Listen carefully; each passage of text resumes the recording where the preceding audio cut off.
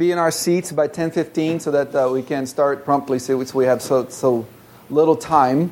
And I know that sometimes it catches us by surprise, but maybe we can make that effort to do that.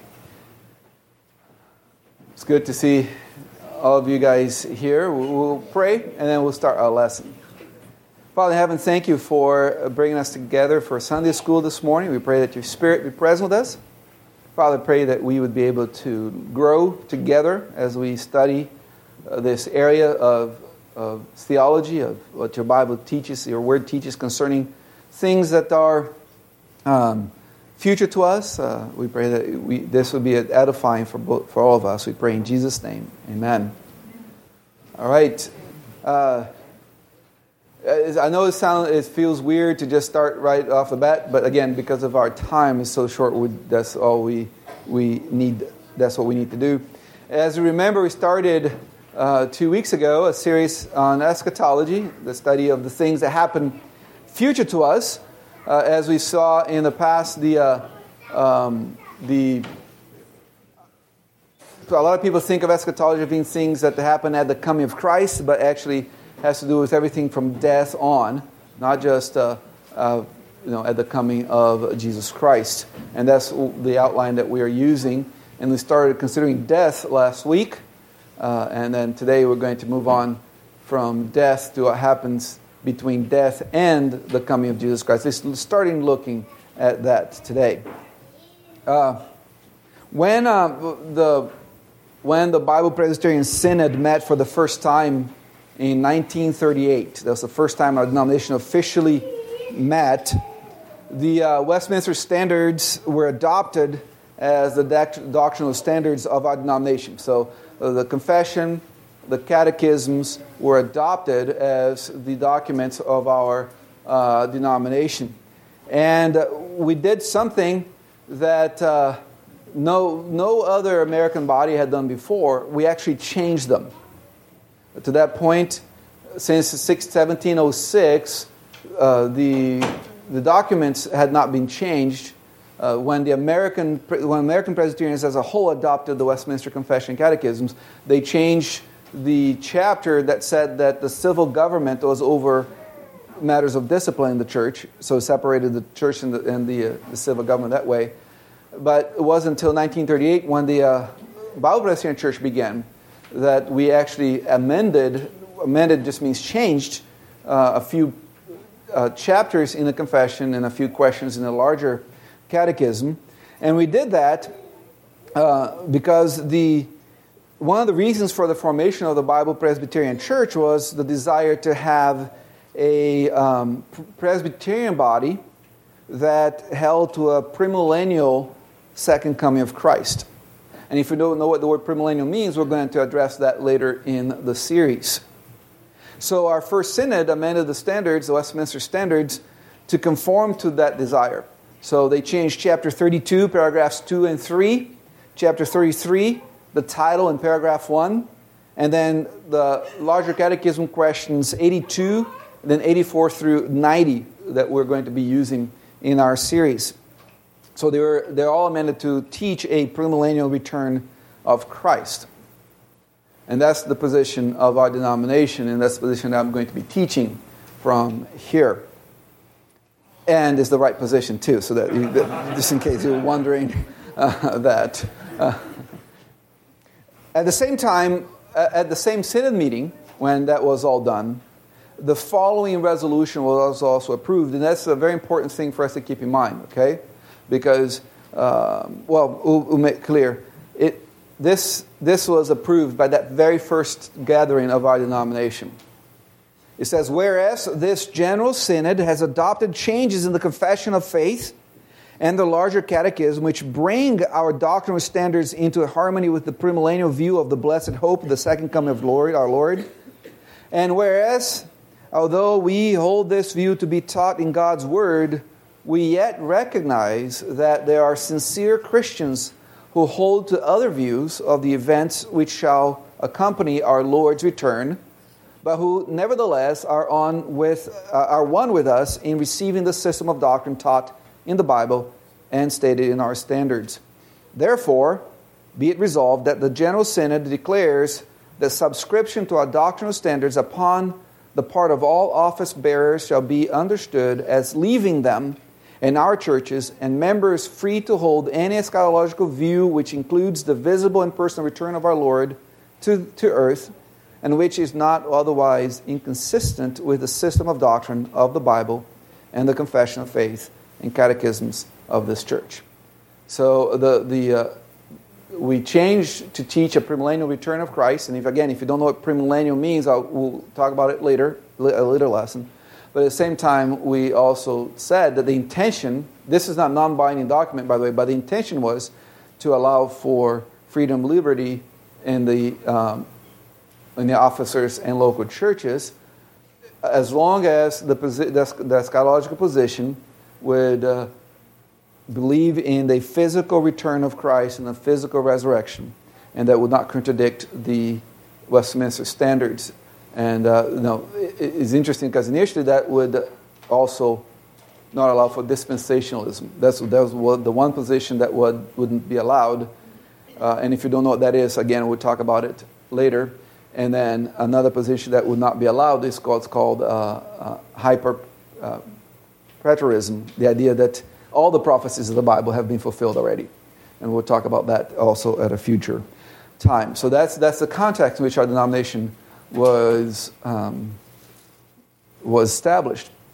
In 2008, I was attending a conference of a seminary in the South, and the professor giving the lecture on eschatology, a well-known historian, said that in his opinion, the Bible Presbyterian Church is the only honest Presbyterian body, because instead of just ignoring what the confession says, we amended it to say what we believe, instead of just ignoring it. And even though he didn't agree with our position, he thought that was the honest thing to do. Don't just keep things in the book that you don't believe. Change it. All right, so this morning, Lord willing, we're going to look at all these little words that are on the screen this morning. This is chapter 32 of the Westminster Confession, paragraph 1. As far as I know, no Presbyterian body has changed that. All Presbyterians should believe in what this particular paragraph says. And it says that the bodies of men after death return to dust and see corruption. And the days we live in, I have to say what I'm going to say. Men here is an inclusive word. It means men and women and children, boys and girls, all included here is the generic men. But their souls, which neither die nor sleep, having an immortal subsistence, immediately return to God who gave them. The souls of the righteous, being then made perfect in holiness, are received into the highest heavens, where they behold the face of God in light and glory, waiting for the full redemption of their bodies. And the souls of the wicked are cast into hell, where they remain in torments and utter darkness, reserved to the judgment of the great day. Besides these two places, for souls separated from their bodies, the Scripture acknowledges none. So what's the summary of this teaching? The body after death waits for the resurrection. The soul continues to live after the person dies. So the existence is not limited to the physical world we live in. Elect souls are perfected in righteousness, go to heaven and behold God. Non-elect souls go to hell and are tormented. And then it says that there's no other place such as purgatory for souls to go. It's either heaven or hell, and that is that. There's no third option. And there's no reincarnation, as we saw last week as well. We don't come back as a bug or as a horse or as a cow or whatever. It's given to men once to die and then judgment. So the first thing it teaches is that the body goes into the ground. No, the bodies go to the ground part is straightforward, right? I don't know that anybody wants to dispute that that's what happens to people when they die. Now, it does not require the burial of the body. That's not what's being taught. This just means that the body stays behind the physical world. And so it doesn't require a burial of a body, which means, as I see it, cremation is fine as long as it's not a mystical sort of experience, you know. You don't have the shaman playing his little drum as you spread the ashes over whatever, you know. So cremation is not forbidden in the Bible there. Any questions on that? All right, and then notice that the confession teaches that the soul goes back to God. That's what it says. And it doesn't specify righteous or unrighteous. It says that all souls go back to God. So, and the soul of the righteous and of the unrighteous belong to God. So they return to God, and we get the soul of the righteous going to heaven and belonging to God. The part that we're not so familiar with the soul of the unrighteous also belonging to God. And the soul of but that's true. In Ecclesiastes chapter 12, verse 7, it says, "Then the dust will return to the earth as it was, and the spirit will return to God who gave it." Talking about man's existence in general. So even the soul in hell belongs to God. Not just the soul in heaven, but a soul in hell also belongs to God. Any questions?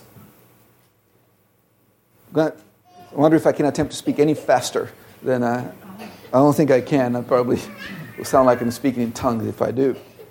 The Bible speaks about this period between our death and the resurrection in several different ways. It calls sometimes Sheol. If you read the Old Testament, often you're going to find, particularly if it's not the King James Bible, you're going to find that word, which just means pit, grave, death, underworld. Sometimes it's parallel to the word death in Hebrew as well. And this is the place of the departed. In many cases, both good and evil, especially when it's referring to the grave. So that's what it is. It's just the place of the departed. An equivalent of it is Hades, which is the equivalent of Sheol. Is the difference is that one is Hebrew, the other one is Greek, but it's the place of the departed, dead. Sometimes used for good, sometimes used for bad. It's just where the dead go in general. The word paradise is also used to describe this particular state between now and the resurrection. It usually comes from actually a Persian word for garden, and it's usually initially to refer to the Garden of Eden. Only the righteous goes there. The unrighteous doesn't go to paradise.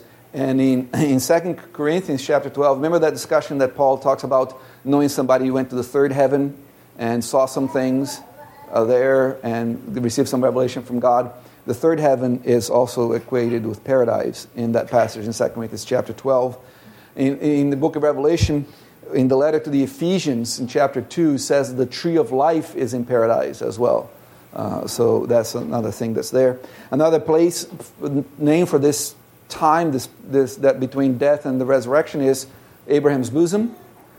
We read that in Luke 16. That's where Lazarus is, while the rich man is in Hades in that particular place.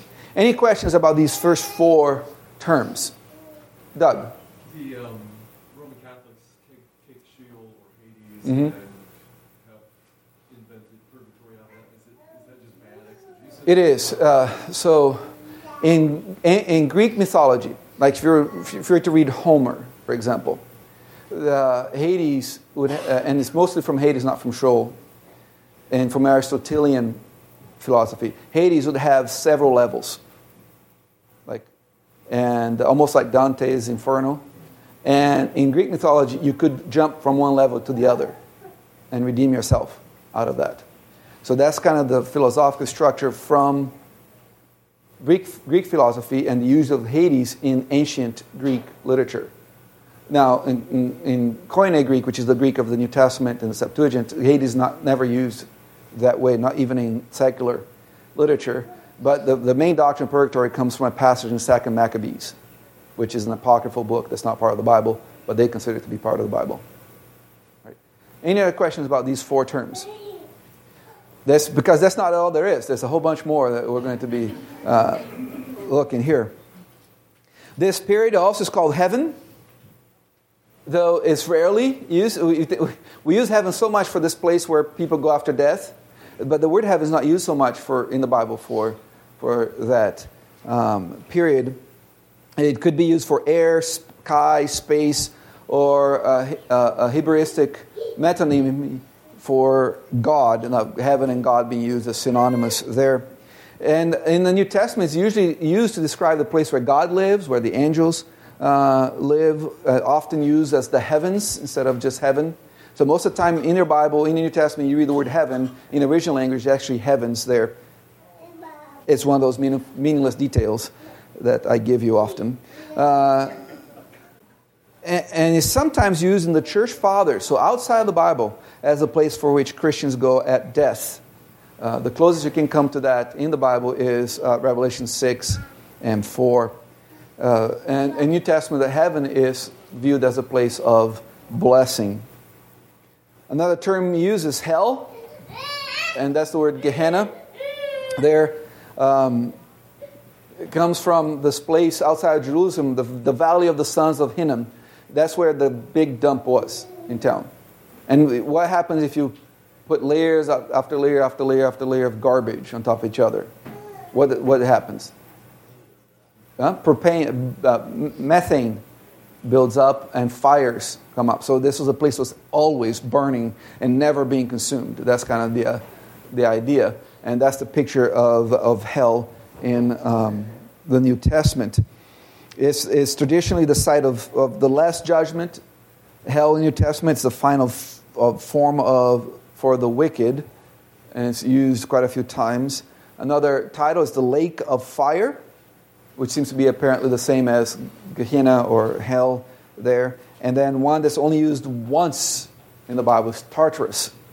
But it's not translated that way. Is in 2 Peter, where it's used as a verb, where Peter says that they are cast down to hell, those angels who have sinned against. So those are the terms used for this period between death and the resurrection. Any questions? All right, let's keep that fire hose going. It describes the souls in heaven as, we're just going to talk about the happy today and the bad next Sunday, Lord willing. Happiness talks about the happiness of the souls in heaven, the happiness of the righteous in the eternal state. It says that they are freed from sin. So the souls in heaven in the intermediate state are freed from sin. They are freed from misery. Because there is sin and there's misery, things that we suffer because of living in a sin-cursed world. Communion with Christ, and they are waiting for the resurrection. That's what's going on there in heaven. And the American church for the last 150 years has become what in history has called Gnostic. And what I mean by that is the idea that somehow the physical is bad, the spiritual is good, and the emphasis is being placed on this period of the souls in heaven as being what we're looking forward to. But the Bible teaches that what we're really looking forward to is the resurrection at the coming of Jesus Christ, where we are going to live physically as perfect beings before Christ, because we were created to always be physical beings. So the heaven now is only desirable because it's temporary. It's not how God designed for us to live forever. How do we see that these things are true? Well, we can look at the passages in the Bible that describe what the souls in heaven are doing. For example, in Luke 16, it says that Lazarus is being comforted in heaven, in Abraham's bosom. In Luke 23, talks about the thief going to paradise on that day. And we saw the paradise, that place where God dwells. In Philippians 1 and in 2 Corinthians 5, Paul says that he's looking forward to be in that place. Remember Philippians 1:21, for to me to live is Christ, to die is gain. And in verse 23 he says, I'm kind of torn what I should do, because departing, being absent from the body is far better than being with you. But I guess for your sake I'll stay. I mean, that's my version of what he's saying there. In Hebrews 12, the spirit that talks about spirits or souls made perfect in heaven. So you see these things happening there, freed from sin, freed from misery, communion with Christ, waiting for the resurrection. Any questions on that? All right, so what is this existence? How do people exist between their death and the coming of Jesus Christ? Does that existence looks like? Well, the righteous dead in heaven are often described as souls or spirits, which is the same thing. So they're not described as bodies and so on. And yet, pronouns and nouns are used of them, suggesting personality. People in heaven are called he or she or they. They're not called its. So it implies personality. The personality continues in heaven. And also the Bible teaches us that this period, this intermediate state between our death and the resurrection, is only desirable if temporary. For example, in Luke 16, Lazarus is viewed as resting, not yet actively worshiping, and so on. In Revelation 6, 9 through 11, that's a description of the souls of the martyrs in heaven. And it says that they are clothed, yet they're waiting for fulfillment of God's vengeance, told to wait a little more. And they ask question, how long do we have to wait for the resurrection? So they're not just sitting there playing their harps, sitting on clouds, being super happy, which there's blessedness and happiness, but they're longing for that resurrection. And they're asking, how long is this going to continue? How long till we are united to our bodies? In 2 Corinthians 5, verses 1 through 5, Paul says that he doesn't want to be naked, describing the period between his death and resurrection. But he wants to be clothed again with his body, because that's what God intended that to be. And it's important that we understand that the state of the soul after death is one of conscious existence. Some people teach that your soul goes to sleep at your death and then is awakened at the resurrection. That's not the case. Both the souls in hell and the souls in heaven are conscient of their existence. Now, Paul speaks of it as being at home with the Lord and something to be desired above the present life. The martyrs of the church are crying out for vengeance of the persecutors of the church in Revelation 6, 9. They are actively doing stuff in heaven, not just sitting around or sleeping, waiting for the resurrection. We are eternal beings. We're everlasting beings, we should say. We have a beginning, but we don't have an end. We're going to last forever, live forever, either in eternity with God or eternity in hell apart from God. Any questions? We're going to go to Dustin. I have two questions. Yes. The first question that Jackson asked me was, hey, are ghosts real? And I said, well, spirits are real in the sense that when you die, you go to hell. And there's examples of, for instance, the Transfiguration, Moses is there. Mm-hmm. So what's the best way to explain to a 6-year-old how that works? And then the second question, I'll get to after. Okay. So I would say, if I was asked, ghosts are real, because I think it comes from a particular presupposition of ghosts being what's portrayed as ghosts today, I would say no, they're not. Period. However, or whatever word a 6-year-old would, a 5-6-year-old would understand as however, there is a spiritual world, and there are beings that are active and so on, but the dead generally don't interact with the living, right? You have angelic beings that might interact with the living, but the dead don't interact with the living. That's very clear in Luke 16, where the rich man asks for Lazarus to go back and tell the brothers what's going on. He says, it doesn't work that way. You can't cross from here to there, and so on. Okay, second question. When it comes to Catholics and a lot of Eastern Orthodox, their response to, when we say, well, you guys are praying to saints or something like that, the response is, no, we ask saints or we ask the dead to pray for us in the same way that we would ask our friend who's sitting in the pew next to us to pray, because they are, what you were saying, correct. And they're active. Yeah. So what is the appropriate response to that? Well, so they see saints, technically they see saints as mediators between you and Christ, right? And then Christ again goes on your behalf to God. That's the technical theology. In practice, that's not what happens. They actually pray. They're often praying for the saint to do something for them in this life, right? So you have saint patron of marriage is Saint Anthony. It was interesting. A guy who never got married, lived on top of a stake in the middle of the desert for his whole life, but he's saint patron of marriage. I think passage that says that there's only one mediator between God and man, the man Jesus Christ, and Timothy. the fact that it's given to men once to die and then judgment. And that theology is based on the thought that saints were so good that they did extra good works, more than what they needed. And there's these extra good works that allow them to have more access to God than we do, right? And that's easy to show from the Bible, that there is no one that does good, no, not one, right? So that's the doctrine of supererogation, the idea that they do so many good works that there's more, and that can be used to help people get to God. That's easy to prove from the Bible. That's not the case. Lois. I want to make sure I understand what you said. In the Catechism, it said that the physical body stays on the earth and sees corruption. Correct.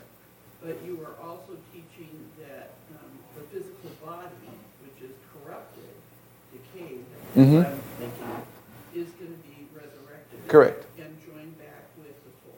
Correct. Yes. Thank you. Andrew. So just to type. That was good, Lois. I need these little softballs to, my self-esteem to be built up.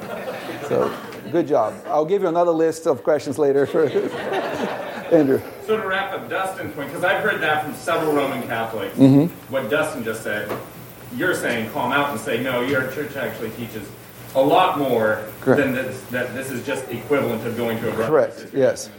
Yeah, because the reason that you can go to the saints is because they are so good that they did extra credit, and you're trying to use their extra credit to get to Christ. And that's easy to show that the Bible teaches that not. So, in my opinion, when talking to Roman Catholics and do apologetics with Roman Catholics, the best thing is to put them where they have to decide, am I going to actually obey, listen to the Scriptures or to the church? Put them where they have to make that decision. Because often they hide behind, no, what the church teaches is just a development of the Scriptures. There's no contradiction from what the church teaches to the Scriptures, just more revelation of or development of what the Scriptures teach. But you can say, no, look, A and non-A cannot exist at the same time. This cannot be one thing and the contrary at the same time, and cause them to have to make a choice, because that's always usually where they hide behind, that the church is just developing what the Bible says. All right. Any other questions about what we talked about here this morning? Yes, Keith. We recognize other people in heaven? Probably. It seems there's no explicit teaching on that. But somehow the rich man knew that was Lazarus. And somehow, he knew that also Abraham. So that's a possibility. Yeah. But the reason we want to go to heaven is not because we're going to see Grammy or Auntie or whatever. It's because we're going to be with God. That's really what. And Louis, since you say, what I showed is not the catechism, is the confession, chapter 32, paragraph 1. Any other questions? We amazingly have 3 minutes left. So, all right. So the plan then is to continue next week with talk a little bit more about hell, the reality of it, and then we're going to start moving towards the talking about what I believe is a future tribulation to our time.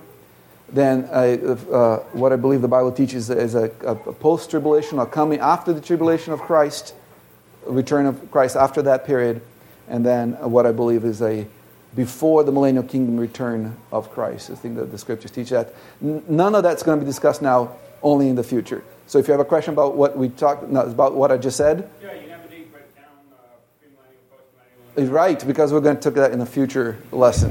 Yes, so. You said you were going to in this one. No, I said in a future lesson. You go back and listen. Exactly. In the beginning I said in a future lesson we're going to cover that. Listen to the podcast and you'll see. By the way, all these lessons now are on the new podcast we just launched this week called OBPC Lessons. You can listen to them there. Risa. Last week there was not a lesson? There was not a lesson last week. It was the intermediate state. the two lessons. All right, let's pray, and we'll take a 15-minute break and be back to worship. Father in heaven, thank you that you're good to us. We thank you that you gave us your word, that we can study about what happens next. And we pray that these things have an impact on how we live now. For asking in Jesus' name, amen.